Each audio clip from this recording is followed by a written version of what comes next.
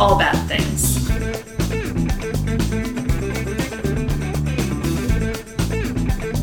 Tragedies, disasters. That's Bad things. trigger warning for everything possible. What? Hello. I'm David, I'm Rachel. and this is All Bad Things.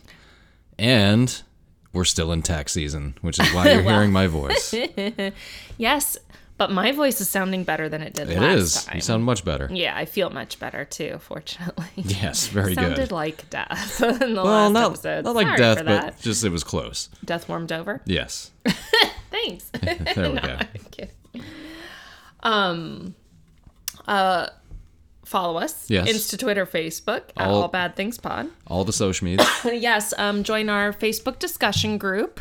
You only have to answer one question, which is what's your favorite disaster, or one of your favorite disasters or something. Just put something in there. It doesn't have to be your literal favorite disaster. It's also okay if you take some slight exception to the term favorite disaster, but also wash your hands always, just because it's a good idea, not because of the coronavirus. Just wash your hands all the time. Yeah, Just because. please. Yeah, it's Or at really least- gross if you don't. And occasionally use the little, Hand sanitizer? yes. Not all the time, because that'll really dry out your skin. It can. Yeah. It can. But if you're not able to wash your hands, that's a good alternative because it kills germs. And for other hygiene advice, check out our All Bad Hygiene Oh, that sounds terrible. podcast, which That doesn't sounds exist. terrible. Sawbones did a really good episode on the coronavirus for anyone who's frightened about it.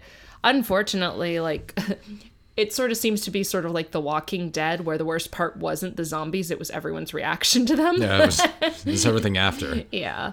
It's the human element to it. But yeah.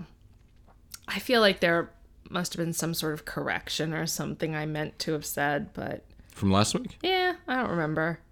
Oh, well. It's Leap Day. That means it was perfect. Yes, it is Leap Day. It is Leap Day when we're recording today, so hope everyone took a leap. A good one.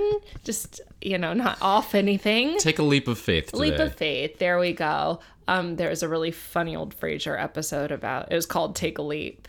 And Frasier kept encouraging people to take a chance on Leap Day. And so he encouraged a bunch of people to do it, and it all ended up horribly. So he chickened out on something, and then that ended horribly for him. So anyway, it was just funny. For all you Frasier fans out there. My mom watches Frasier on a loop, literally. So There's a couple shows that you do that with as well. The Office and Top Chef, mostly. Yes, Top Chef. Top Chef. Also, this is coming out Monday, March 2nd. So if you live in a Super Tuesday state and you Yes. haven't voted early, be sure to vote.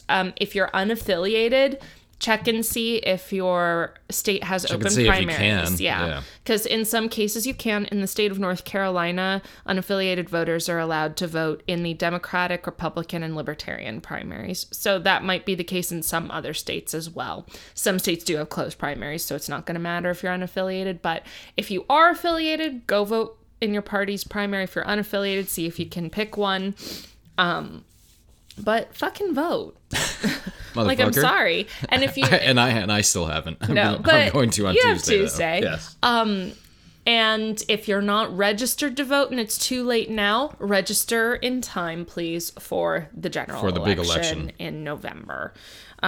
Super important, kind of the one little thing we can do. And then get involved locally. I went to a Raleigh bus rapid transit meeting today. And I was really happy because the city of Raleigh is apparently very boldly stating a mission of equitable transit, and specifically like housing security and taking care of low-income people and Who wants people in to do that? transitionary situations. The city of Raleigh, damn it. Good. Yeah, I think it's fantastic. Yeah. I'm fine if my tax money goes to things like that. Exactly. And actually, the new, when I used to work downtown, the bus station was, looked like a bus station in Well. a city. And it's Oh yeah, they a redid million it. times better now. Yeah. But yeah, they're talking about some really cool things. So that's the thing. Like, I went to this meeting with my friend, and like there was maybe 30 people there, but there were multiple representatives from city government and city planning that stood around and would listen to people, whatever they had to say. So that's the thing, is that a lot of people forget the most change you can typically affect is on the local level, and that's what affects you the most anyway. Yes. So it's very important to get involved locally. That's where if you feel a little unable to affect change on a national level, think local. And change on a national level is slow and It's very takes a slow. lot of time. It's very slow. Yeah, it's we very didn't difficult to infiltrate. Yeah, and, Donald Trump didn't fall out of the sky. It was a long process to get to him. long, slow slog downhill to our current state. But anyway, I digress. But hey, if you, like I said, we do not blame voters here for anything. If you go out and vote, you have the right to go out for You vote your conscience. whoever you want to. You vote for who you feel will best represent your interests. That's your only obligation. Mm-hmm. But it is an obligation as a citizen. Yes, it is. So, and if you're not in the U.S., if you're in any sort of democratic nation or nation that has voting, you have the same onus on you too for whenever your voting comes around. And you don't have an electoral college to deal with. Well, you might have a queen to deal with or a parliament, though. That is That true. could be a little tricky. But they yell at each other Yes, in they parliament do. sometimes. It's fun. It is kind of fun. It's not very civil, but it's fun. Yes. You've been staring at that paper the whole time. Have I? Are you super eager to get started or something? I guess, maybe. Since we've already gone into our This is a diatribe short on intro. voting. It This is. is a short intro. We need to start making them shorter, though. Oh, I didn't have any 1-star reviews to Drag. there might be some, I just haven't checked. So Oh, okay. yeah. We'll check them as we go through the story. Yeah, Karen. I'm kidding. I got no. Sorry, I was a little slow on the uptake on that one. So speaking of the story, Yes, which I won't pretend I don't know yeah, that's okay. what it is. We often have that. We're trying to hide it. I'm trying to hide it from you so you can print it, and it's worked. I think We need once. to get our. I think we need to get our printer set up and working here. Yeah. Oops, we both decided to take Yes, a drink we at the did. same time. Anywho, so dear listeners, you already know what the topic is going to be, and I'm guessing some of you might not know what this is referencing. So we're going to get into all that, but I have a feeling most people have at least heard of this. Well, what is today's disaster, David? Today, well, not today. What are The you title covering today? of the episode is "The Day the Music Died." I was very excited to see that you were doing this, I'd kind of been Not wanting to do because this it's for a while. good. No. but not because good. it is so seminal. Like, this Yes. was a turning point in American music history. Yes, it was. So, yes. Where did that phrase come from? Well, we will get into that. Okay. So, in the early morning hours of February 3rd, 1959. So we're going back 61 years. Yeah, almost just exact, past just passed, 61 yeah. years. 3 performers, Buddy Holly, Richie Valens, and J.P. the Big Bopper Richardson, joined their pilot Roger Peterson for what was supposed to be a flight to their next tour stop. But the passengers and their pilot never made it to their destination. Instead, the 4 were involved in a deadly crash that took the lives of all aboard. This tragedy has been remembered as, quote-unquote, the day the music died. Real quick, I'm pretty sure last week we promised a miracle sode just did. in case This anyone hasn't this figured isn't it it. out. We ended up not going that direction. Sorry. If you were all ready for something fun, this isn't This it. is not it. Sorry. Yeah. I don't think I knew the Big Bopper's real name. J.P. Richardson, Mm-hmm. huh? Sounds like a J.P. Morgan or something, or... Sounds like somebody's name in 1959. Yes. J.P. Richardson. You know, the Big Bopper. Do I get to sing excerpts of songs Sure. tonight? Yeah, Okay. absolutely.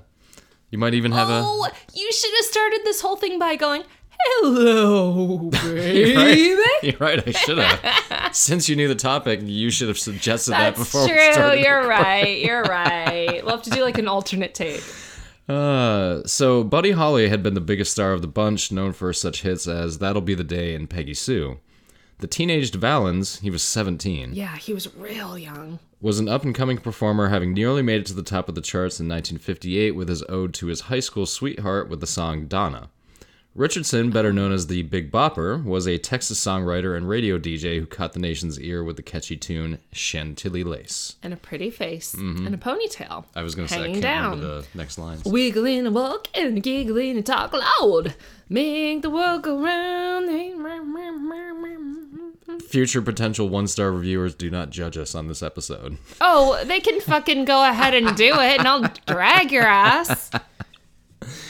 So at the time, Hawley and his band, consisting of Waylon Jennings, Tommy... Oh, really? You didn't know that? I did not know Really? that. Okay. No. Tommy Alsop and Carl Bunch were playing on the Winter Dance Party tour across the Midwest. Rising artists Richie Valens, J.P. Richardson, the Big Bopper, and Dion and the Belmonts, I did not know they were on this tour, Yeah. had joined the tour as well. The long journeys between the venues on board the cold, uncomfortable tour buses adversely affected the performers with cases of flu and even Yeah. frostbite. Oh, jeez. Oh, so try playing an instrument with like frostbitten fingers don't and think you sing with like I don't think you the could flu. perform music having gone through either of these things, but they do. Well, Well, we'll they get were into young that. for one thing, but We will get into that. So after stopping at Clear Lake, which is in Iowa, to perform, and frustrated by the conditions, Hawley chose to charter a plane to reach their next venue in Moorhead, Minnesota. Richardson, suffering from the flu, swapped places with Jennings, Waylon Jennings, oh wow. taking his seat on the plane while Alsop lost his seat to Valens on a coin toss. I remember hearing about that. That's oh man, yeah. So first of all, I'm not sure that I knew that Richie Valens did Donna. Is that the Donna? That's probably his biggest. That is his biggest hit, actually. Ba-da-da-da-da-da-bum-ba. That's his biggest hit. Well, I think that's the more I'm thinking chart-wise. Oh, Chart-wise, chart-wise, Donna yeah, I reached don't know. number 2, I believe. As far as what anyone knows now, it's La Bamba. I think so. But they also made the biopic. He with, also does, Blue Diamond Films. Yep. Oh, I'll get into that. Okay. He also did a really great rendition of You're Mine. You're mine. I would sing it, but I'm too embarrassed. Aww. It's a song you would know if I played it, Okay. and it's a song at that time, I think 50 different performers Like a did the song. standard, Yes. sort of, yeah. Like a catalog song. You know what I realized? This is a very apropos topic, considering a week ago, my band's drummer up and left. Yes, there you go. Well, we'll get into drummers in this Oh, episode okay. as well, because something It's interesting. our own day the music died for our band. Something interesting happens on this tour, which are things about these musicians I did not know. That's very cool. Because I only know the broad strokes of this story. That's kind of all I knew. I knew the broad strokes, Yeah. and I'd seen La Bamba a couple times. I'm sure that movie would probably still hold up. And I have seen the Buddy Holly story, but not in a long time. I saw that movie when I was like 18 or 19, something like that. I think I watched that movie because I did my term paper Okay. on the history of rock Yes, and roll. uh-huh. I think that's when I watched that movie. Okay. I know that Jesse, stop. Why does he chew the record albums every time we record? Especially during a music episode. Apparently. Buddy Holly, like, I'm sure we'll get into the potential impact on music, but the Beatles were hugely influenced by Buddy Holly. Well, let's get into Buddy Holly, shall we? Let's do. What a nice little segue. Do-do-do-do. So, Charles Hardin Holly, Charles who was Hardin. born September 7th, in 1936, unfortunately passed February 3rd, 1959. So he was 26 at the time. Yep. So, Am I doing my math? right? 25. 20. No. February. No, he was born September. He died. Oh, February. I'm So, sorry. I'm yeah. doing my my math the opposite way. He was 22. He was 22. I do taxes. I do math for a living. Well, you just didn't land a bunch of people. I'm maxed out anyway. That was in no way a plane crash joke. I just realized that. Oh, no. I know I what meant you as meant. clients. You're right. He was 22 at 22. the time. I'm sitting here looking at it. I can't do the math either, so I can't. Are you going to go into his family too? Because he had a No. baby. Oh well, I mean, let's Okay. let's delve into him Okay. a little bit, shall we? So Charles Hardin Holly was known professionally as Buddy Holly. He was an American musician and singer-songwriter who was a central and pioneering figure of the mid-1950s rock and roll. And would spawn many an inspiration for hipsters decades Probably, later. yeah. The Buddy Holly glasses have come and gone They and have, been actually, seminal you're right. for years, and they're known as Buddy Holly glasses. That's how, like, for just the short period of time that he was around, he was that influential. Mm-hmm. In retrospect, you know. He was born in Lubbock, Texas, to a musical right. family during the Great Depression and learned to play guitar and sing alongside his siblings. His style was influenced by gospel music, country music, and rhythm and blues, which he performed in Lubbock with his friends from high school. So he had a garage band. That is the basically. basis of all early rock and roll That's music. right, yeah. Those three things, essentially. That's right. Country, R&B, and gospel. He made his first appearance on local television in 1952, so he would have been 16. In the following year, he performed with the group Buddy and Bob with his friend Bob Montgomery. Buddy and Bob. Buddy and Bob. But the Crickets are who he and... We'll get Oh, into okay, that. Yep. okay. In 1955, after opening for Elvis Presley, Jeez, what a get. he decided, why not pursue a career in music?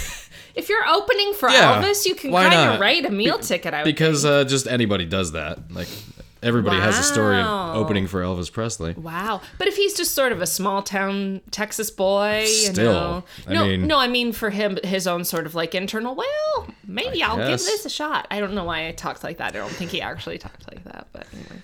So he would open for Presley 3 more times that year, and his band style shifted from country and western to entirely rock and roll. Oh, okay. In October that year, when he opened for Bill Haley and the Comets, he was spotted by Nashville scout Eddie Crandall, who helped him get a contract with Decca Records. Oh, they were a big label. Can you name a Bill Haley and the Comets song? Their biggest hit.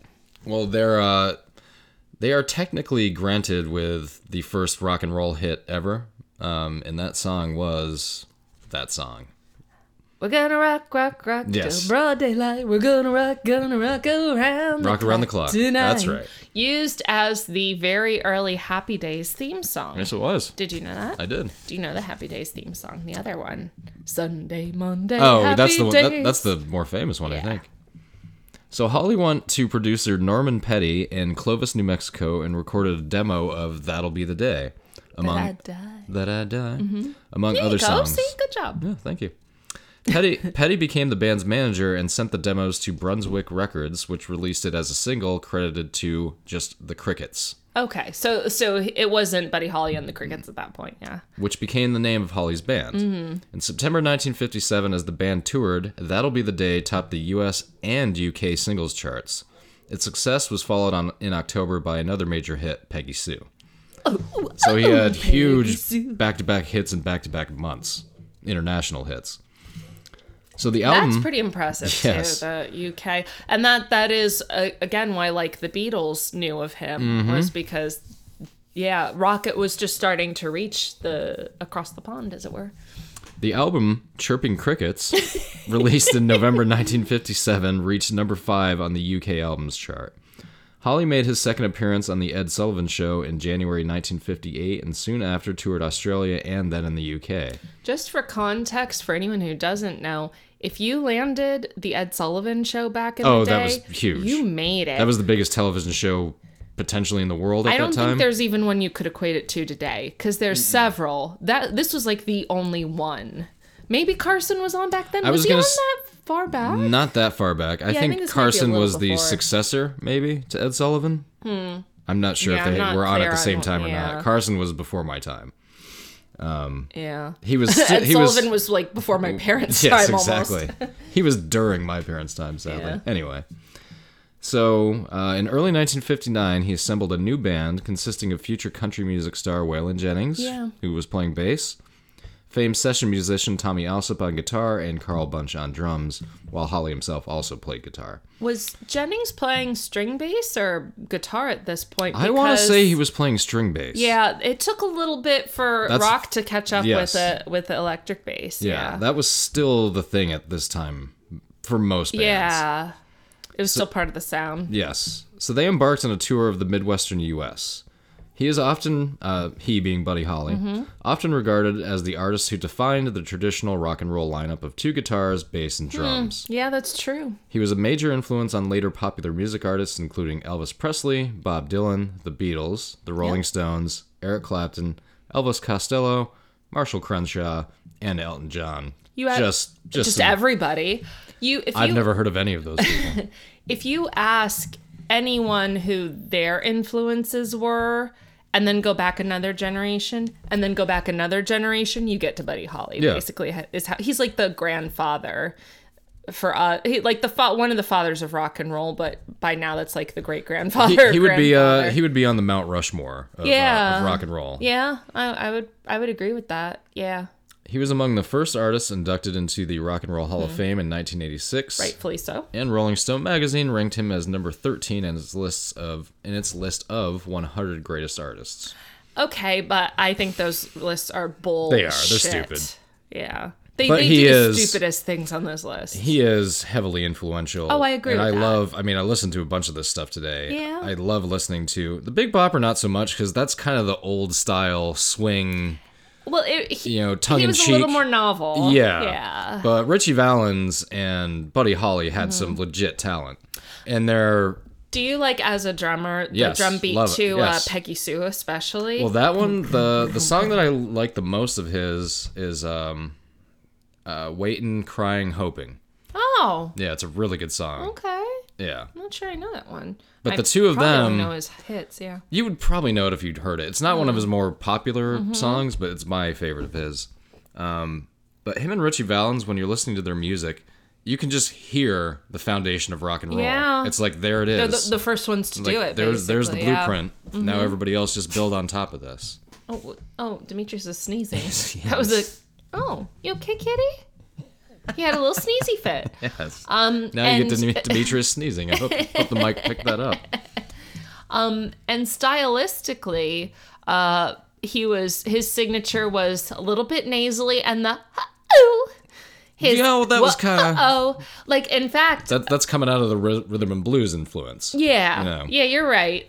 One of my favorite little odes to Buddy Holly is in, not to bring this all back to We Didn't Start the Fire, as I did in the thalidomide episode, but right before the verse that starts, "Talk with a homicide, children of thalidomide. Whoa, Buddy Holly Ben-Hur." He does this little whoa, just never like Buddy noticed that. Holly does. I'm trying to get that song out of my brain, even though you're talking about it. Ryan started the fire. Anyway, it was just a cute little tongue-in-cheek thing, because that's what my Peggy. He was a little bit like, he added that novel twist, but his guitar playing was legit. Yes, it was. Especially for the sound, that twangy sound early on, brought over from... Okay, I'm gonna stop. I'm nerding out on music now. Aren't that's you all so glad I'm not nerding out on taxes But right that's now? the thing. Both of these guys, I'm about to get into Richie Valens, took rock from that twangy sound to more of a Yes. straightforward, Started developing chord it into progression. genuine rock and roll. Yeah, because honestly, faster, with a faster pace. honestly, at this point, Elvis was still in his gospel phase a little bit. Yeah. So, like you said, Buddy Holly opened for Elvis, but then he influenced Elvis, Right. bringing And then him did his more own thing. into a rock sensibility. Yeah. Yeah, I don't think anybody could become as famous as Elvis, but it seems like for at the time, Buddy Holly was pretty close. In popular, Yeah. it'd be interesting. I mean, there's 1,000 what ifs. You know, like if he had lived, what would have happened with his career after that? But yeah. So, on to Richie Valens. You didn't mention his family. Or are you going to? Guess That I he was didn't. married? What was I? Okay. He was married and had a baby. I think I get into that later. Okay. Yes. Okay. I think I do remember. Married as like a baby himself, but back Yes. then people got married very young and had Yeah. kids very young. Back then, when so- you were 22, you'd already been married 7 years. Right, basically. So, Richie Valens. Valens was born Richard Stephen Valenzuela in Pacoima, a neighborhood in the San Fernando Valley region of Los Angeles. Oh, he's an LA boy. His parents, Stephen Valenzuela and Concepcion Conca Reyes, were from Mexico. He was the second of 5 siblings, with older brother Bob Morales, younger sisters Connie and Irma, and younger brother Mario Ramirez. So one of the things that makes him really remarkable is that he was one of the first Latino breakout music stars, mainstream music I stars. think the first, maybe? Certainly as far as rock and roll is concerned, because rock Yeah. and roll wasn't even a thing, really, when Yeah, this was that's going true. on. Yeah, possibly. But so Valenzuela was brought up hearing traditional Mexican mariachi music, as well as flamenco guitar, R&B, there you go, and jump blues. I'm not sure what that is, but I'm actually Jump not sure blues, either. yeah. All I could think of was jump, jive, and wail, but that's not blues. no. Jump blues. So Valenzuela expressed an interest in making music of his own by the age of 5. Oh, baby. He was encouraged by his father to take up guitar and trumpet, and later taught himself the drums. The Oh, that's right, Valenzuela, he was a drummer. the Valenzuela was left-handed. He was so eager to learn the guitar that he mastered the traditionally right-handed version of the instrument. Well, he didn't even need to, because later on, McCartney and other people, Mm-hmm. Hendrix would all flip it. But if he was just like, okay, you're telling me I can't learn this left-handed, fine, I'll fucking learn it your They way. might not have even made left-handed guitars then. Yeah. That's possible too. I mean, some people have just restrung them and Mm-hmm. flipped them, but yeah. So by the time, he has a really interesting story. A lot of the stuff I didn't know until I Yeah. researched this. So by the time Valenzuela was attending junior high school, he would bring his guitar to school and sing and play songs to his friends on the bleachers. When he was 16 years old, he was invited to join a local band, the Silhouettes. That's such a 50s name. It is. It's also not the group famous for its hit song, Get a Job. Oh, I know that song. Yes. Get a job. They were also called the Silhouettes, I guess. There's so many silhouettes. Silhouettes on the Shade for anyone else who listened to oldies radio back in the day. I'll decide what's best for the Silhouettes. Is that like That is from La Bamba. okay? I thought it was like you were filling in a different name and it was from That Thing You Do or something. I don't know. Okay.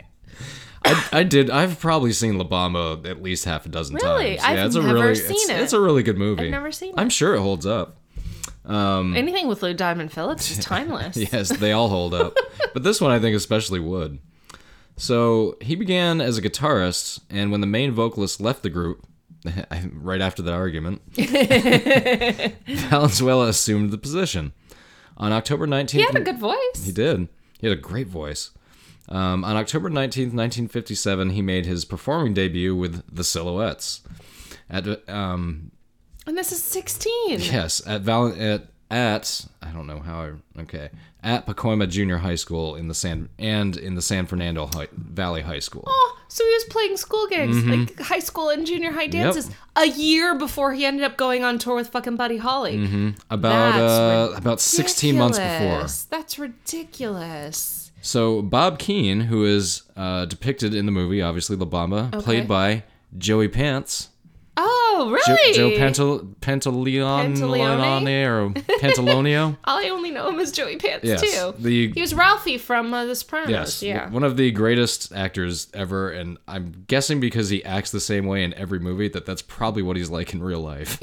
Was he an asshole in the movie, too? Not an asshole, but he's kind of a smart ass. A smart ass, okay. In just about every role he plays. Yeah. So I'm guessing that he's just playing himself most of the time. Probably. He's stereotyping and typecasting himself. Yes.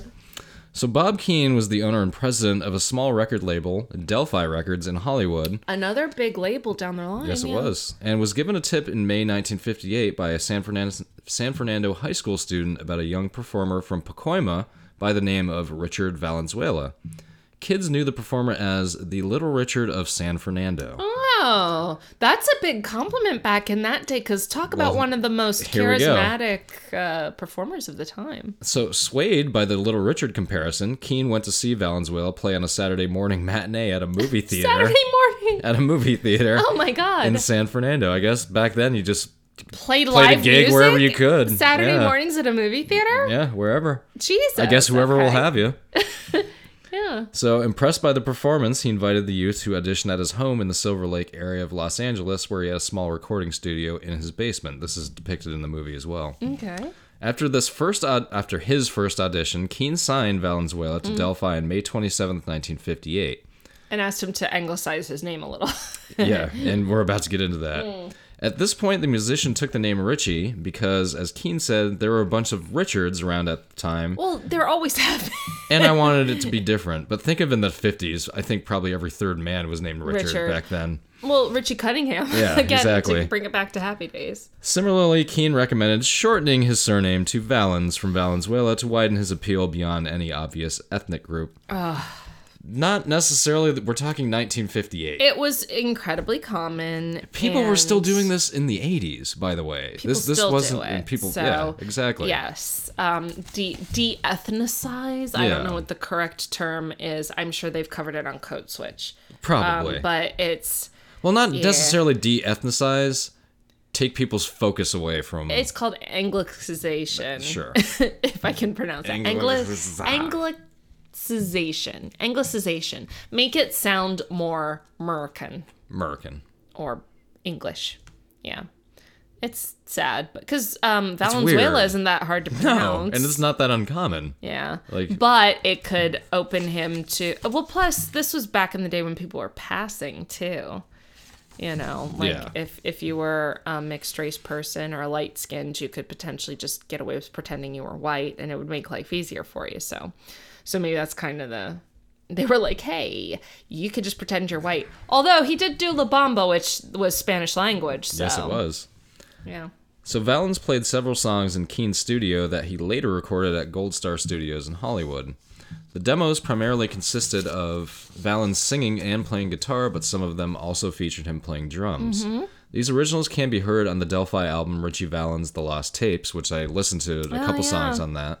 I love that they did, and this was a while back, but they did release a lot of those old studio recordings. Oh, yeah, People 'cause they were just sticking around. Yeah, Yeah. because they're just sitting around. People are Yeah. like, why are these... Like, we could just put them out on the internet and Right. Well, you know. because there wasn't the internet back then. That's true, but too. Yeah. Yeah, actually, that's a good point. Yeah. Like the All-Star recording, whatever they called it. Oh God, what did they call it? It was like Johnny Cash, Elvis, and two other people that I can't remember. Like, we're all just fucking around in a studio one day. And they ended up releasing the recordings. I mean, they're not polished by any Sure. means, but it's just It's fascinating. basically these four legends just having a jam session. Exactly. I'll listen to that. Exactly. Let's see what they come up with. Mm-hmm.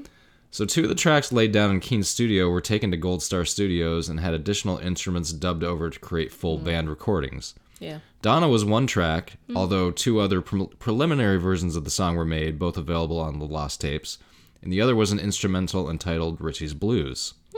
The first songs recorded at Gold Star Studios at a single studio session in July 1958 were Come On Let's Go and Framed. Pressed and released within days of the recording session, the record was a success. Valens' next record, a double A-side, get these A songs. double A side. So he was releasing 2 singles at once, just on the Okay. same 45. The final record to be released in his lifetime, sadly, Wow. had the song Donna, written about a real-life girlfriend, coupled with La Bamba. Oh wow! So his 2 biggest hits were on one Well, record. it is a double A side then, because there's no B side to that. It sold over 1 million copies and was awarded a gold disc by the RIAA. RIAA? The Recording Industry Association of America. Okay. RIAA. Yep. The Rihanna. Rihanna. Ella, So, by autumn of 1958, the demands of Valens' career forced him to drop out of high school. Well, hey, you can he's finish it down the literally- road. Right off the bat, he's got 3 hit songs. Well, he could have finished down the road. Poor kid. Well, maybe, who knows? No, I just mean Well, I see what you mean. the turn things took. But So Bob Keane, or Joe Pentalone, Joey Pants? Joey Pants. So Bob Keane booked appearances at venues across the United States and performances on television programs. Valens had a fear of flying. All right, this is a really geez, this freaky story. oh, So Valens had a fear of flying due to a freak accident at his junior high school when, on January 31st, 1957, 2 airplanes collided over the playground in midair. holy shit! Over a school. Over a school. Playground.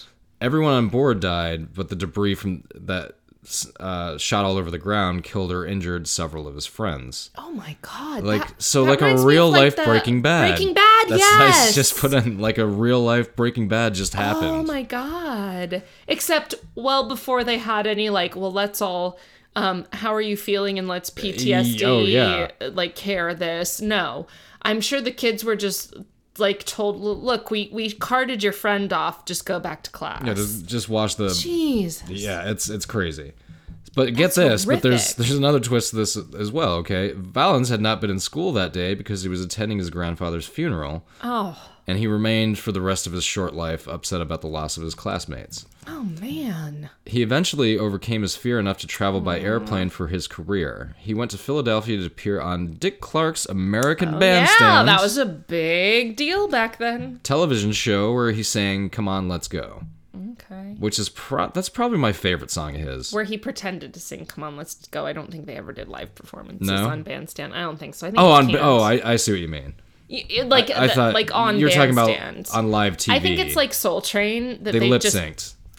Yeah. do the lip sync and do all their where you can clearly tell that like nobody's really playing. No. So in November, Valens flew to Hawaii where he performed alongside Buddy Holly and Paul Anka. Oh, Paul Anka, your favorite. Put your head on my shoulder. Hold Just- me in your arms. If you are having serious anxiety and you need to go to sleep, just put on a Paul Anka record. I'm sure it'll take like I hope it takes 3 minutes. Because if you Paul get it, Anka. it's- yeah. Oh, he's the Anybody one who who's did, anybody who's watched even one mob movie has heard a Paul Anka song. he's the one who did Rock Swings.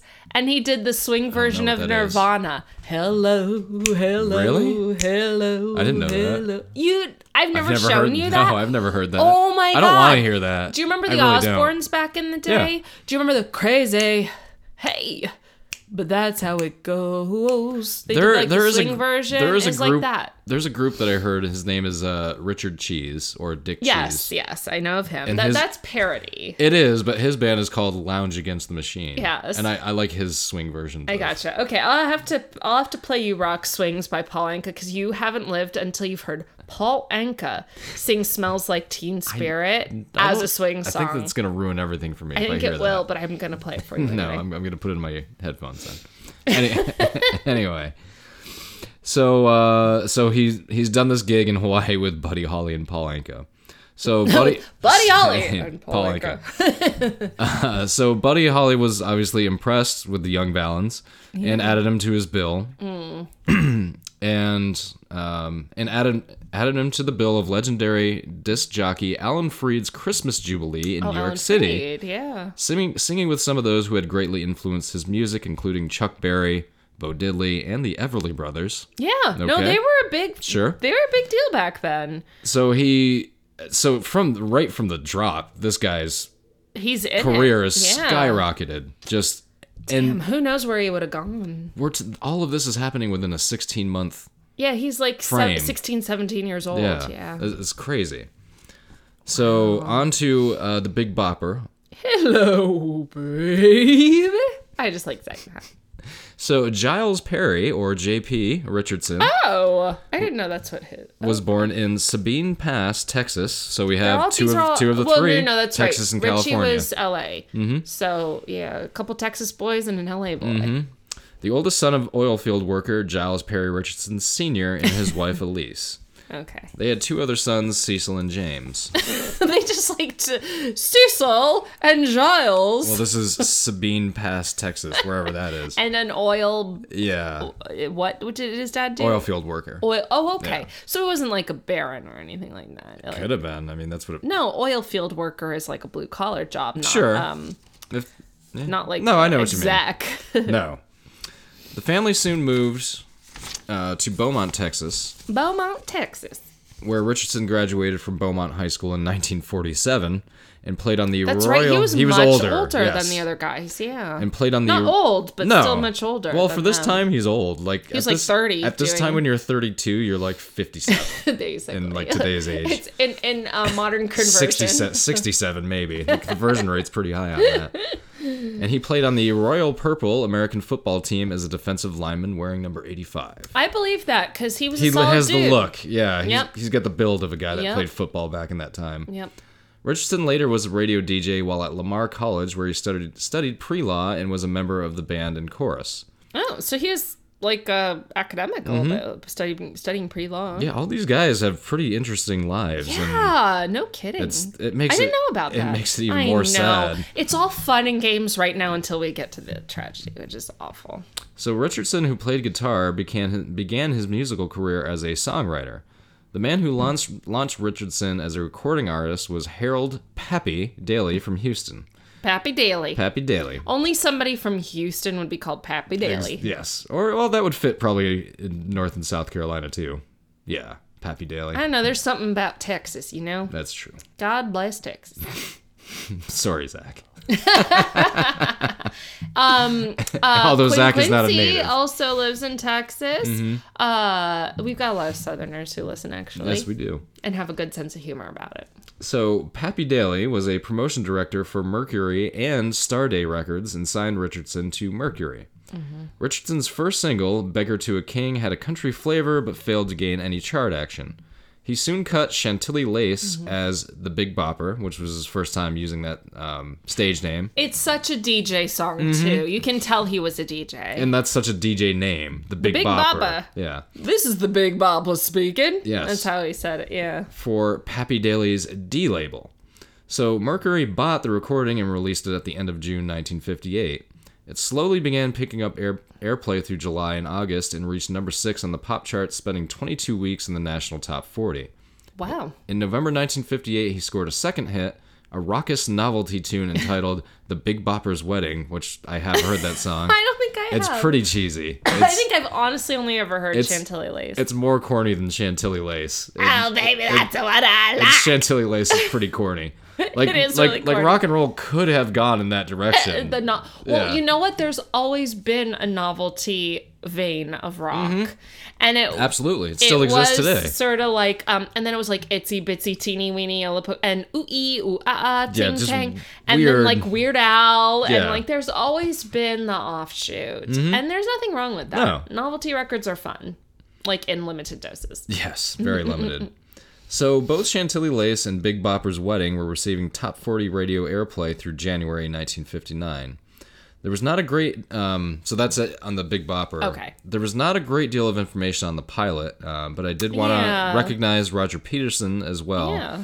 And the little info that there is out there on him, I include in several Okay. events coming up. Okay. So we're going to hear a little bit more about him, but there's just not a whole lot of info. Well, this was 1959. years ago, Yeah, 61 years ago.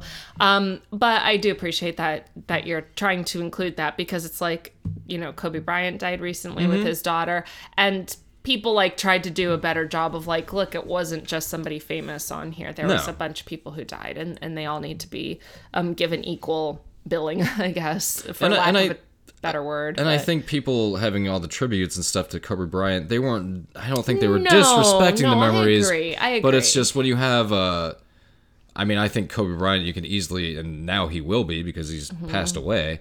I think you could have called him a living icon for sure. I mean, Yeah. he had just retired. yeah. He's easily a top 10 greatest basketball player ever. And Gotcha. he's only 41 years old and he's gone. To go slightly off topic, which I know we never do. Never. Do you feel like that story just like disappeared? yeah. Do you think it's all because of do. the political stuff Yes, or the absolutely. okay, because Yeah. it's like an election cycle? Do you think if this had happened last year it would have lasted longer in the news, or like the year before? or I just something? think in the age of Trump, he just gobbles up all the attention. all the air in the room. Yeah. I That is gotcha. that is one of his weapons. Yeah. You know, Yeah. he's good at doing that. Yeah. So yeah, that struck me as just like, geez, everyone was so like gutted, and then nothing. Like, And then, word, yep. not a word. On to the next thing. Yeah. Well, that's how news cycles work these days. Yes, it's a little On an disturbing. hourly basis. Yeah. We're So- a little too well informed. Yeah, right. So now we have information on all the singers and the pilot. A little Yeah, information on yeah. the pilot. So now let's get into what led to this plane crash, and what led to this plane crash was the Winter Dance Party tour. Yeah. So the tour began in Milwaukee, Wisconsin on January 23rd, 1959, And the performance at Clear Lake on February 2nd was the 11th of 24 scheduled locations. Wow, so they're about halfway through. Real quick, I do want to just mention that, well, for one thing, touring has always been the lifeblood of musicians from a financial perspective, and also just from a performing perspective. Like, you can record all day, and there are some musicians who are more recording artists than they are live artists, but music performance has always been a live art. And not only that, but it is the most lucrative side of, so it's like, that's your hustle. When you're a musician, that's your hustle. That's your game. That's how you make a living, even coming close to making a living, right? Unless you're like a studio musician who plays on other people's records. But especially back then, these guys were not seeing royalties. No. The record no choice but to play were live. shit. Yeah. Or if there were any, and people were being taken advantage of left and Oh, right. and They still management, are. yes, management got all the money back then. People still are, like, on the reg, but back then it was rampant. Like, it was absolutely predatory. I don't know the circumstances in this particular case, but basically, you could be someone who had, what did the Big Bopper have, like 22 weeks? Or was it Richie Valens? 22 No, it weeks was Big on Bopper spent 22 weeks Yeah. in the top 40. in the top 40, and you're fucking playing in Clear Lake, Iowa? Going to, like, Moorhead, Minnesota or whatever? Also at this point, you have to keep in mind, rock and roll is still a new thing. Yes, that's true. And you're right about that. You're playing to essentially wherever people will have you. That's true, So- but I guess I'm saying, like, there's a hustle still God, yeah. involved. And these guys, even at the top of their game, because of, yes, the time, the circumstances, and just the nature of being a musician, they were still doing the hustle. Not the do hustle. I mean, like the Hustle, every day hustle. I'm hustling hustle. That one, Yeah, just to be clear. yeah. So the amount of travel soon became a logistical problem. The distances between venues had not been properly considered when the performances were scheduled, and instead of circling around the Midwest to each town, the tour zigzagged with distances between cities over 400 miles or 640 Oh, kilometers. very good. That's so just whoever It just wasn't the very promoter well or whatever planned. just didn't plan it out right. Yeah, that sucks. Yeah. And it's such a grind. Ugh. And it's basically like And you're hauling shit. basically like you three and plus Dion and the Belmonts. Oh, that's they're- right. Can you The name four of them, I cannot. a Dion song? He I did just Run know Around the name. Sue. Oh, okay, I know that song. Yeah. That's a great song. Yep. So at this point, it's just you're all hot right now. You're famous. Let's just get you on the road. Just get out there. Let's make the money. Mm-hmm. Money, money, money. We don't need your money, money, money. You're singing a modern dance track. We During- money. Cha-ching, cha-ching.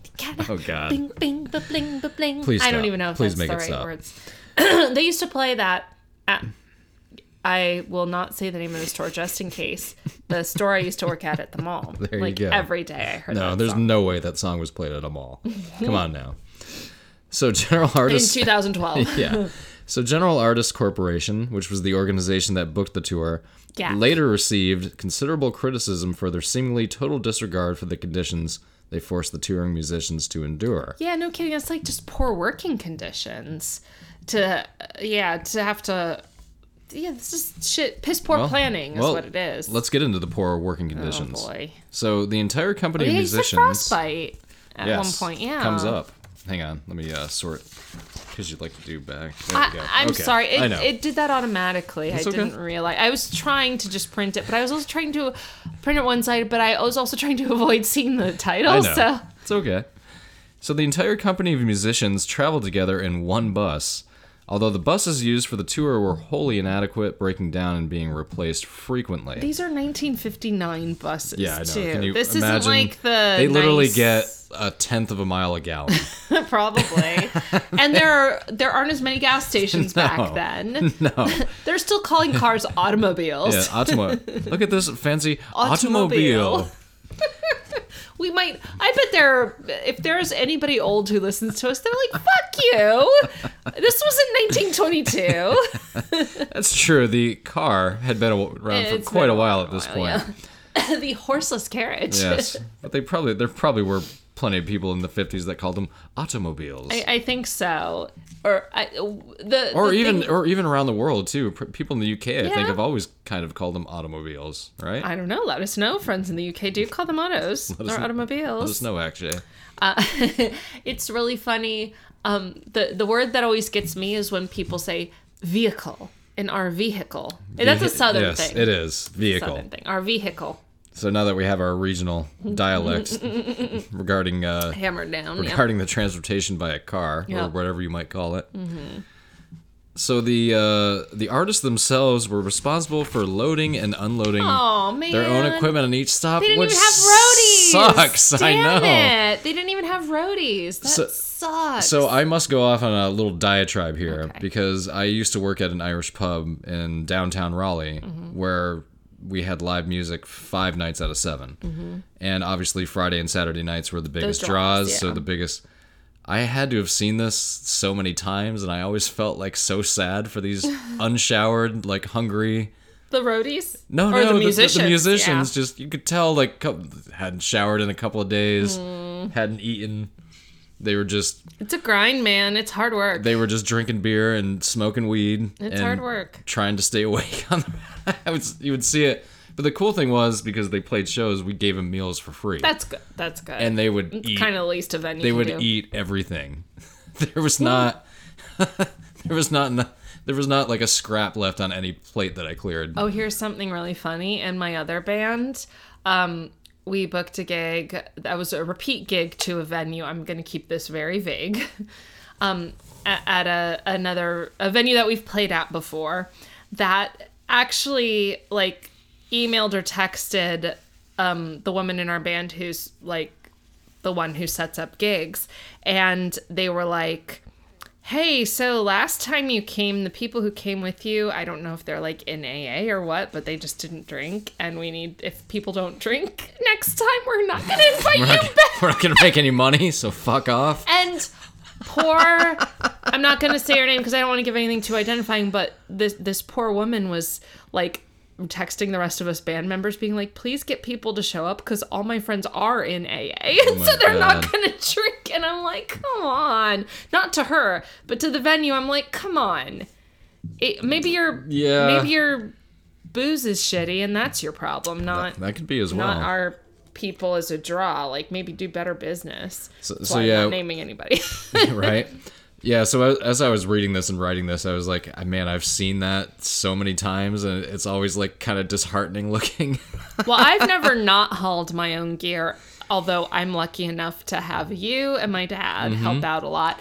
And just the fact that I lug this gigantic amp, I have many a male colleague say, oh, let me get that for you.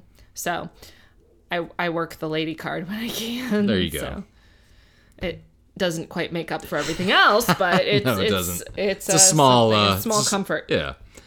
So adding to the disarray, the buses were not equipped for the winter weather, Oh God. which consisted of, in some areas, waist-deep snow. You're talking a fucking Iowa. This is In the Midwest, in fucking late January, early February. Yeah, it's cold as God. fuck, and there's, Having lived through several Minnesota winters, like, no thanks. The brutal. last thing I would want to do in upstate New York, and by upstate New York, Yeah. I mean north of Canada. Syracuse. By Canada. Yeah, by Canada. The last thing I'd want to do in January and February would be go on tour. in a non-insulated Fuck no. 1950s era bus. No, you couldn't pay me enough. Even if I was making like $2 million a gig, I'd be like, Jeez. no, sorry, thanks, Oh it's my not worth it. God. So, God. And if they had lived, this would have been like a great like story to tell one it would have been a day. book. It Yeah. might be. It's Yeah. probably a For the book guys from, who- yeah. from some other Yeah. band that had to deal with this shit too. Dion. So, yeah, Dion and the Belmonts. Yeah. Dion DiMucci, I think his name was. And Is. the temperatures, so you have the waist deep snow in several areas, geez. and the temperatures ranged from 20 degrees Fahrenheit or minus 7 degrees Celsius to as low as minus 36 degrees No, Fahrenheit. fuck that. But that's only minus 38 Celsius. Oh, it's the that's point because of where they that almost weird- catch up. Yes, that's that weird point. That's how fucking cold It it is so was. weird, where but they were yeah. playing. I believe it's minus 42. Is that when it levels out. Yeah. But Man, no way. And I grew up in No this kind way. of shit, so I know how fucking cold it can get. God. No, that's just And this brutal. isn't taking into account like wind and like No, that's fuck right. all that Yeah, these bullshit. are just temperatures. That's why we live in the southeast now. So one bus had a heating system that broke down shortly after the tour began in Appleton, Wisconsin. Oh, Jesus. No. Hey, I've flown in and out of there. Wisconsin. Oi. Later, Richardson and Valens began experiencing flu-like course. symptoms, and drummer Buddy Holly drummer drummer. Carl Bunch was hospitalized for severely frostbitten feet. Jeez. This is a drummer. He has frostbitten feet. Well, you need your feet as a drummer. Yes, you do. It's kind of important. After the tour bus broke down in the middle of the highway in sub-zero temperatures near Ironwood, Michigan. Very quick aside. You don't technically need your feet as a musician. I'm sure there are footless drummers, specifically, just like there are armless drummers. So, just to Well, be Rick clear. Allen has one arm. He has One arm. I'm just has trying not an to be arm. ableist. No, I understand. But Like, I'm not saying you can't play the drums if you don't have feet. No. I'm sure there are footless drummers. there probably are nowadays. Right? Everything's electronic. It's adaptable, too. Yeah. So, but for someone who's used to playing with his feet, whose feet are then frostbitten, that's Guess a problem. what? Guess what you don't have in 1959 are electronic yeah. drum sets. Well, and also adaptability of any type. yeah, those are two things. Accessibility is not a thing. I mean, the act that the Disabled Americans Rights with Disabilities, Disabilities Act wasn't signed into law till literally 30 years later. know! So Jeez. Okay. yeah, good luck getting around with no feet or a frostbitten one. So the musicians replaced that bus with another school bus A school bus. and kept traveling. After Bunch was hospitalized, Carlo Mastrangelo of the Belmonts took over the drumming duties. When Dion, so this is kind of cool. So when Dion and the Belmonts were performing, the timekeeping, notice how I use that word, Oh. being a drummer, was taken by either Valens or Holly. Oh, okay. So either one of them would. flip-flopped. Yeah. Yes. Okay, good. As Holly's group had been the backing band for all of the acts, Holly, Valens, and Mastrangelo took turns playing drums for each other at the performances in Green Bay, Wisconsin, and Clear Lake, Iowa. Good for them. They're being good. It's like, hey, friends. we gotta do it. They're doing the musician code thing where it's like, hey, yeah, we'll do you a solid. We'll help you out. Let's help each other out. We're all doing it. We're all playing with each other's bands. We're all on tour anyway. That's precious. Yeah. And it's gonna get so bad It is. next, isn't it? So on Monday, February 2nd, the tour arrived in Clear Lake, Iowa, having driven 350 miles or 560 kilometers from the previous day's concert in Green Bay. I wish I had known, because I think this place still exists in Green Bay. I wish I had known that when I was there to last visit year. it, yeah.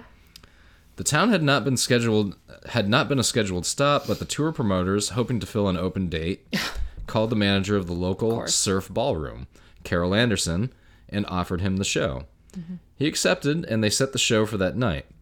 By the time Holly arrived at the venue that evening, he was frustrated with the ongoing problems with the bus. Yeah. The next scheduled destination after Clear Lake was Moorhead, Minnesota, a 365-mile or 587-kilometer drive north and northwest, and, reflecting the poor planning, a journey that would take them directly back through two towns they had already played within the last week. I'm like, wait a second.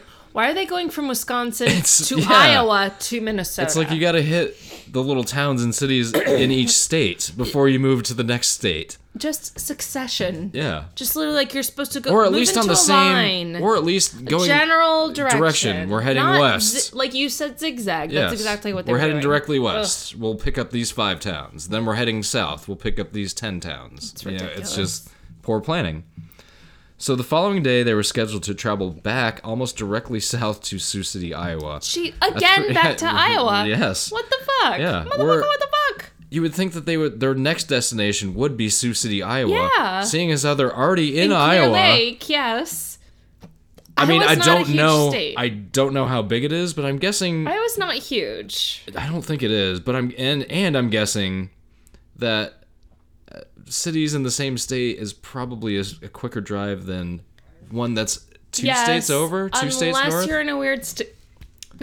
I've got State. hiccups. It's okay. A weird state like say you're in the Texas Panhandle. It might be quicker to That's go to true. Oklahoma Yeah, than that's to go true. to like San Antonio. Man, I'm really proud of myself for pulling that out. There you That's some go. good geography there. Very Some nice. good American geography. I'm glad you were doing that because I would not have been able to pull that off. So, Yes. there you go. So, Buddy Holly chartered a plane to take himself and his band to Fargo, North Dakota, which is adjacent to Moorhead. So, there we go. Oh, okay. 2 cities in different states, but close enough to each other. Yep. So, the rest of the party would have picked him up in Moorhead, saving him the journey in the bus and leaving him time to get some rest. Oh, so he was trying to do a solid. He was He like, was just trying to, well, well, and for himself, but for his band. dudes too. Yeah, Yep. his mates. Yeah. So Carol Anderson, who is again that's a man, by the way. Well, Carol is a name that is Right. unisex. Yes. Not very frequently. So. Not in modern day, No. but back in the day, yeah. Again, like he is the, Carol O'Connor, the Yep, absolutely. Archie Bunker. So again, he is the owner of the Surf Ballroom in Clear Lake, Okay. Iowa. So he called Hubert Jerry Dwyer, who was the owner Hubert. who was the owner of Dwyer Flying Services, to charter a plane to fly to Hector Airport, which was in Fargo, closest one to Moorhead. Okay. Flight arrangements were made with Roger Peterson. Again, Okay. the pilot that I mentioned recently. Uh-huh. He was 20 years old and described as 21 years old. Yeah. And described as a young married man who built his life around flying. Well, so he was a baby too. 21. So we have all the babies. These are all, except for the Big Bopper, Yeah, who's like 32. and that's very young. It is still very young. You're The correct. other ones yeah. are kids. We're talking Children. 22, 21, and 17 are the ages of the other 3. That's so sad. And this is a 21-year-old who's like already building a life for himself. He's married. He's got a family. He's a pilot, which And in he- 1959 it's a that's a fantastic career. yes, absolutely. Like, dude's being an upstanding like family man. Like I love flying. I'm gonna make my career my passion. Take care of my family. Clear Lake, Iowa. Yeah. I guess that was Probably that was something. Probably Yeah. a sweet little Midwest boy. Yeah. Yeah, it's. I mean, the more research I did on this, the more gets sad it got. sadder. It's just like these are. Oh, but we were having so much fun I up know. until now. I know. Jeez. So the most widely accepted version of events that took place before the flight was that Richardson had contracted the flu during the tour and asked Buddy Holly guitarist Waylon Jennings for his seat on the plane. Yeah. When Holly learned that Jennings was not going to fly, he said in jest, quote, "Well, I hope your old bus freezes up." Jennings then responded with, quote, "Well, I hope your old plane crashes." I've heard that too. I wonder. I see what you're saying by all accounts, because honestly, like the apocryphal stories that could come out That of has this like are- its own Wikipedia page. Really? So I decided to just leave it at that because you can get into all sorts of You who know said what? We're and- talking about, like, there are some disasters we cover that are so far back. Who the fuck knows what happened? Exactly. So it But may the just two- have made a good story, but The two of them were, even if this is real, the two of them were just clearly fucking with each other. clearly. I I mean, mean, and they're it's- like 22 years old. kids, Of course. They're you just know. being silly. So No, they didn't. And if that's the case, I can't imagine the guilt that he felt after yes, that well, actually that's happened. so it was a humorous but ill-fated response Yeah. that haunted Jennings for the rest of his life. Yeah. Allegedly. Well, if that happened, I'm sure it did. I mean, not that it had anything to do with anything, but that's easy to say, like, from the outside. Yeah. That's not how you would feel. And the next thing is just even kind of The coin flip? yes, creepier. That's the best word I could come up with. Yeah, But Richie Valens, who once had a fear of flying, that's right. Yeah, because of the plane crash over his fucking playground, school playground. over his Jeez. junior high playground, yeah. So he asked Buddy Holly guitarist Tommy Alsop for his seat on the plane. The two agreed to toss a coin to decide. Bob Hale, a disc jockey with Mason City's KRIB AM, Crib AM. Crib AM, was working the concert that night and flipped the coin in the ballroom's side stage room shortly before the musicians departed for the airport. Valens won the coin toss for the seat on the flight. You know, just to state what I believe is that there is no such thing as fate. Shit just happens. Sometimes it turns out well, sometimes it doesn't. Most of the time it's neutral. Just completely benign and neutral. And how many ridiculous things have been decided on coin flips that had zero consequence for anybody. Right. These are flukes. This shit just happens. And I sure hope that nobody involved ended up feeling tormented as a result. But I also know that they probably That they did. Yeah. Because How that's could you just not? human. I mean, how That's could you just not? human. But it's important to note that you can feel a certain way, but you still need to know. Like, it's not your fault. Sure. It's not, that's just shit happens. Yep. Aw. So now, unfortunately, we are on to the crash itself. This all started so joyfully. It did. But this isn't the joyful podcast. No, it's not. God damn it. So after the show ended, this is in Clear Lake, Iowa. Carol Anderson, again the owner of the Surf Ballroom, drove Holly, Valens, and Richardson to Mason City Municipal Airport. What a small town thing that the I'll owner of take the it. venue he drives them. also got the charter. Oh, that's true. Yeah. He also connected. So he's like, "Hey, I'll drive you there." He's like, I know a guy who knows a guy. You know, that's also the music world. It's like, okay, you guys need a ride, I'll give you a ride. Yeah, You know, need a plane, I'll get you one. Whatever. So the weather at the time of departure was reported as light snow with sky obscured, visibility 6 miles, and winds from 20 to 30 miles per hour. I don't love the sound of that. Although deteriorating weather was reported along the planned route, the weather briefings Peterson received failed to relay that information. So the whole so he ride, was not getting full information. the whole ride was going to be like this. He's thinking this is it's just gotta how it's going to clear be up. at takeoff. Yeah. So So he was operating on bad information. Yes. That was not his fault at all. Yeah. and we're going to get into more of that. Oh. So the plane took off normally from runway 17, which is today's runway 18, at 12:55 a.m. Central Time. Yeah, because it's after a gig, Mm-hmm. after all the screaming teenagers have left. Which is what they just experienced. Yeah. But they're all... and after Carol drove, yeah. But they can't even take it in because they got to get to the next thing. They you were know? just probably so fucking exhausted. Even at their age, this was probably kicking their ass. Yeah. So Dwyer witnessed the takeoff from a platform outside of the control tower. He was able to see clearly the aircraft's taillight for most of the brief flight, which started with an initial left turn onto a northwesterly heading and a climb to 800 feet. This would be a really short flight, too, because, that's just like a state over, basically. The taillight was then observed gradually descending until it disappeared. Around 1 a.m., when Peterson failed to make the expected radio contact, repeated attempts to establish communication were made at Dwyer's request by the radio operator, but they were all unsuccessful. God, that must have... that's when your, stomach starts to sink, and you're like, shit, Something's this isn't wrong. good. Later that morning, Dwyer, having heard no word from Peterson since his departure, took off in another airplane to retrace Peterson's planned route. Oh my God, really? Within minutes, around 9:35 a.m., he spotted the wreckage less than 6 miles northwest of the airport. So they barely made They it.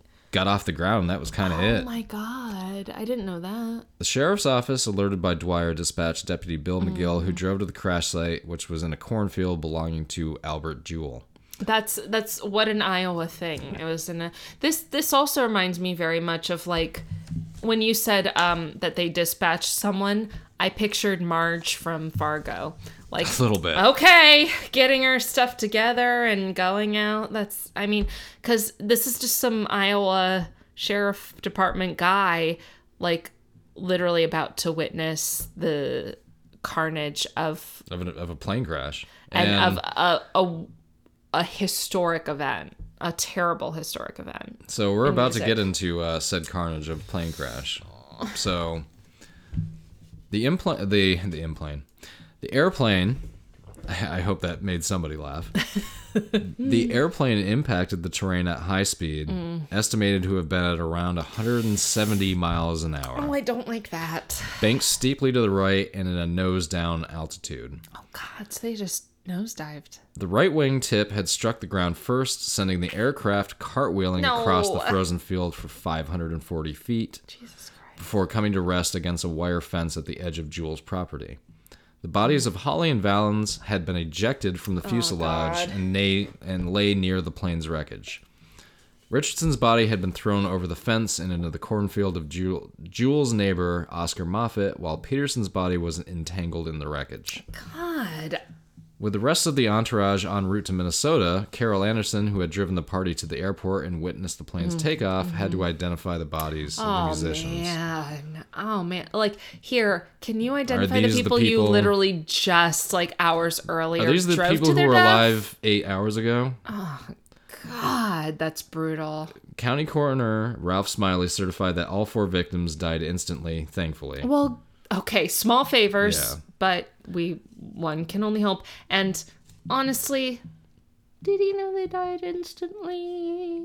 True. Well, and I'm But sure... I mean, let's say yes. I hope so. Let's just say yes. I just hope it was quick and they didn't see it coming. Because That's it all I hope. happens at such high speeds, I would think that yes. Yeah. 170 miles an hour That's- is going into the ground. That's... Unfortunately, it's probably really scary up until that Yeah. point. Oh man. God, But I didn't hope it. know But was I. this But I bad. also hope it wasn't. We'll get into that later Okay. about the plane's instruments. Oh, So okay. we'll get into that in a little bit. It might have been really just instant. That's what I'm hoping. Oh, okay. That they didn't see it coming at all. So they cited the cause of death as gross trauma to the brain for the 3 artists and brain damage for the pilot. So their heads, Mm-hmm. basically, yeah. So the aftermath. Buddy Holly's pregnant wife learned of his death. That's it. Yes. Oh, Yes. okay. Pregnant wife. Yes. I thought that either he had a little baby or she was pregnant with their first child. Yeah. Mm-hmm. So she learned of his death via a television news Oh report. God, that's the worst. A widow after only 6 months of marriage, she suffered a miscarriage shortly after, reportedly due to psychological trauma. No shit. Oh, I thought she had the baby. Oh. Holly's mother, Well, yeah, like your body's just thrown into a fucking my husband's dead. yeah, and your body's like, okay, I'm sorry, And I it's can't not do like you're anything hearing it else. from like a Jesus warm, like a priest or like a no. trusted source. You just heard it on the news. You saw it on the TV. That's well, isn't that what they? Not to draw any more parallels, but isn't that what happened with Kobe Bryant's wife? Is she saw it like on Twitter? I don't know. That's what I heard. But we will anyway. get into a little bit later a law that took place because of this. Okay. So, Buddy Holly's mother, on hearing the news on the radio at home in Lubbock, Texas, screamed and collapsed. Oh my God, that's the worst. So, and this is something I did not know at all. Okay. So, despite the tragedy, the Winter Dance Party tour did not stop.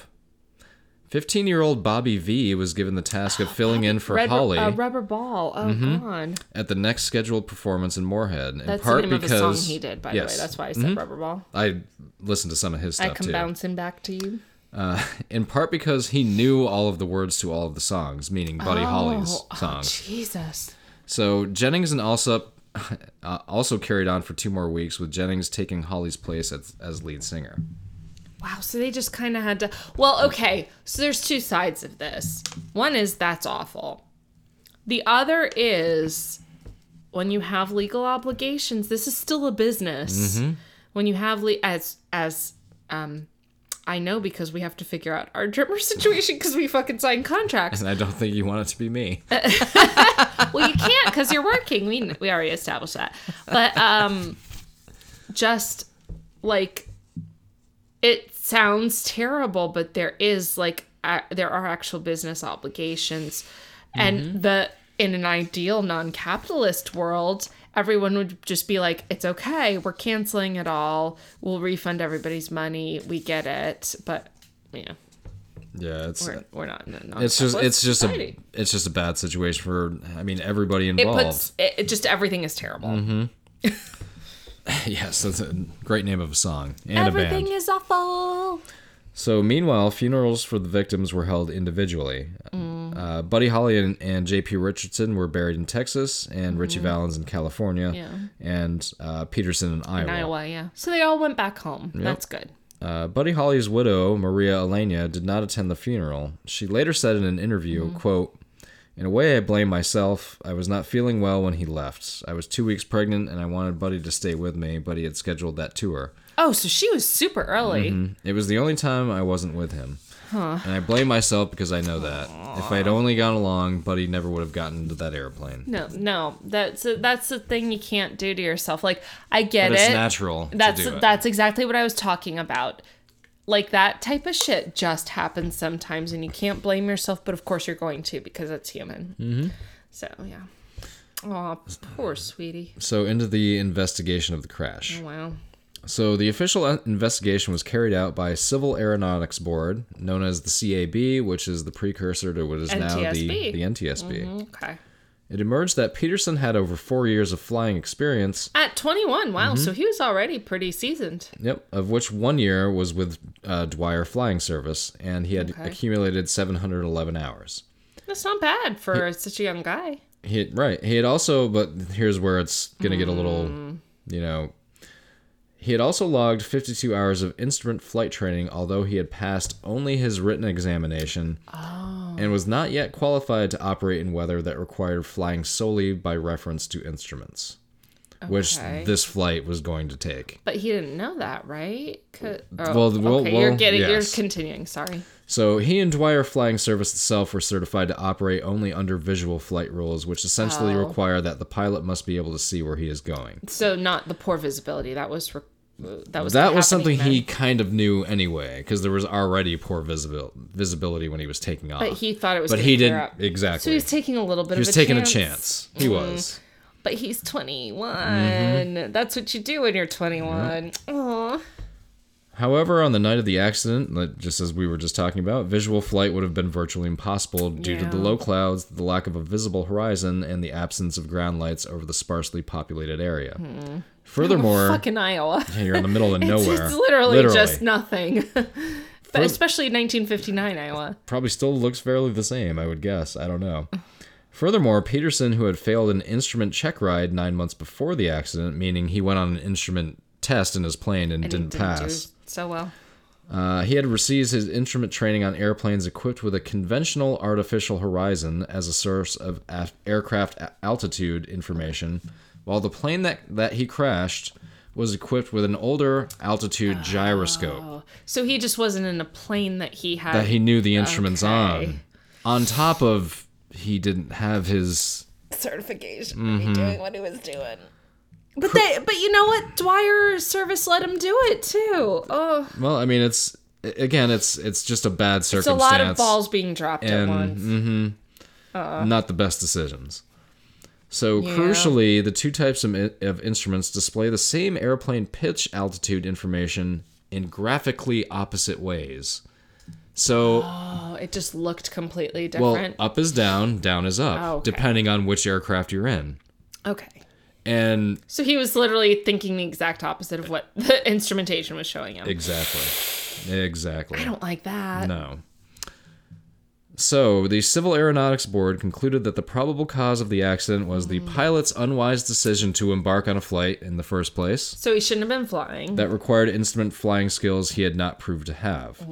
Contributing factor was Peterson's unfamiliarity with the old-style altitude gyroscope fitted on board the aircraft, which may have caused him to believe that he was climbing when he was in fact descending, which is an example of spatial disorientation. Yeah, that's right. Another contributing factor was the seriously inadequate weather briefing provided to Peterson. Yeah! Which, quote, failed to even mention adverse flying conditions, which should have been highlighted. Oh, damn it. I don't like any of that. No. I mean, I was not expecting to like any of this, but that's... Oh, and they're all bibbies. They're all little bibbies. They're all 20, and... Oh. They're all kids, and even the one guy is 32 or 33. So, and he wasn't involved in it. He was just sick and was like, "Hey, can I get on this plane?" Yeah. Oh my god, that's just heartbreaking. It's just a series of bad decisions that led to this. Well, bad decisions and random things. The tour itself, which is why I go into it, the tour itself led to people getting in this airplane because, you know what, they didn't want to drive fucking 400 miles the next day after having just driven 350 miles the previous day. And if they hadn't been working them like workhorses, that they wouldn't have had to. Yeah. So it's just a series of bad decisions, and it results in a plane crash. So, the legacy. Obviously, there's a. Oh, Jesus! We could go. Christ. The legacy could have its own podcast. Yes. So, I think most people are aware of that, so I didn't dive into it too much. But just to go over some things. Yeah, hit the highlights.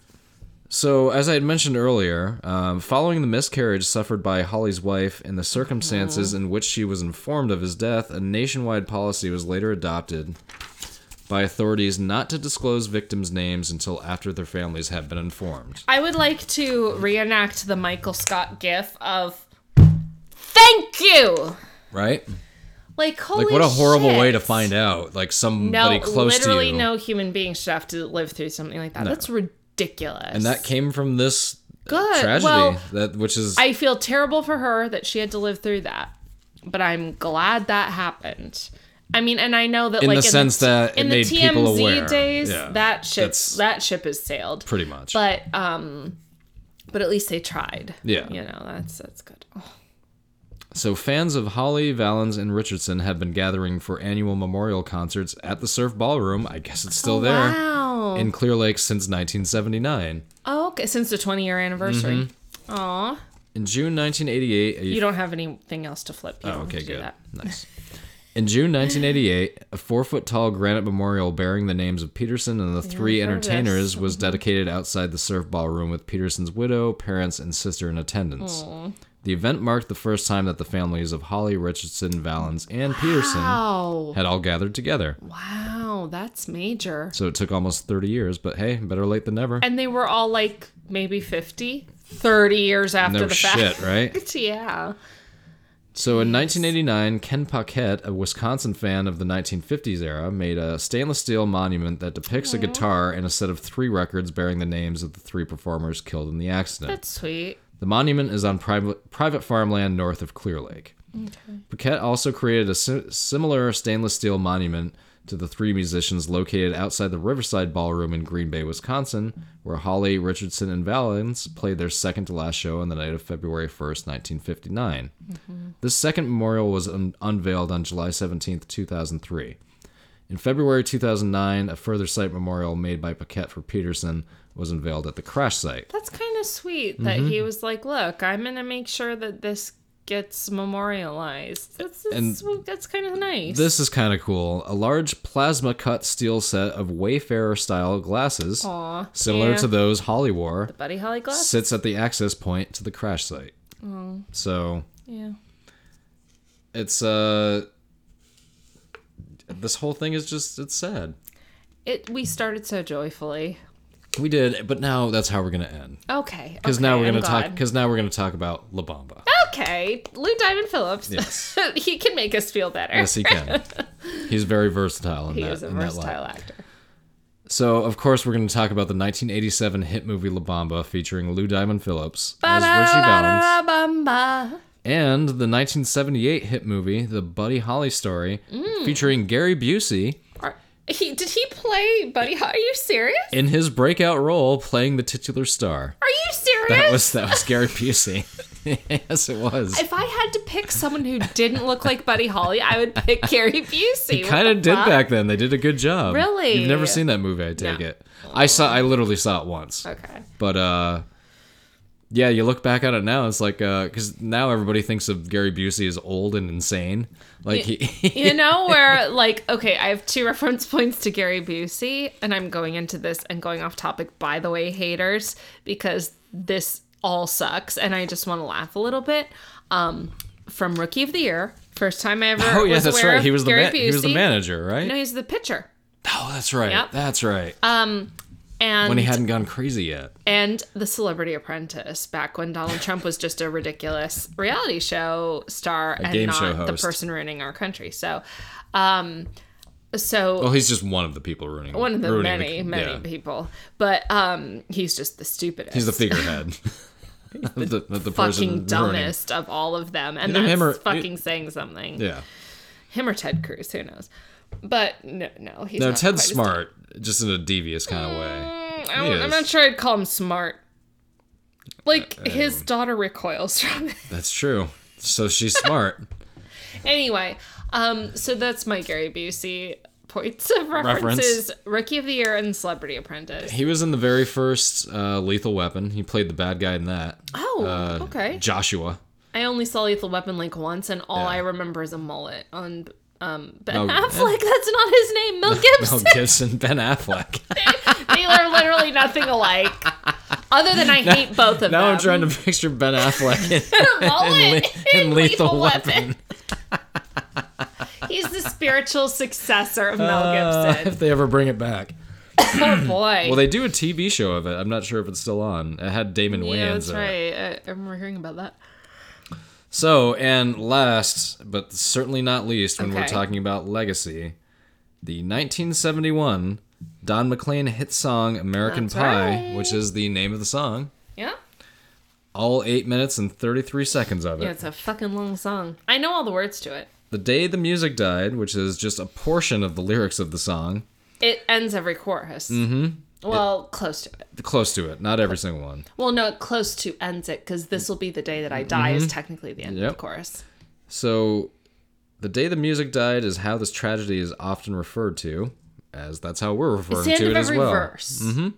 Sorry, I just had to get that very It doesn't clear. matter. Nobody, only Zach would care The about day the music died. died. So bye. It's we not were singing. referenced in the chorus.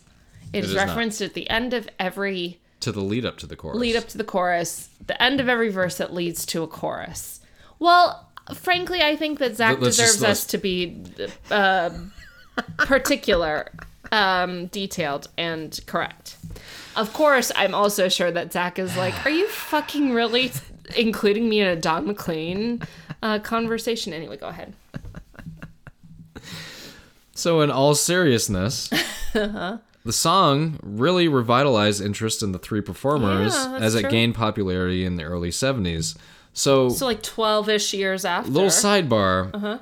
Well, not a little sidebar, a major sidebar. After this tragedy happened, rock and roll in America That's absolutely right. Sort kind of just There's a few things. just went away a little bit. The Day the Music Died was one of, it's like a trifecta of things that happened. The Day the Music Died was a big one because Buddy Holly especially, and Richie Valens was really up and coming.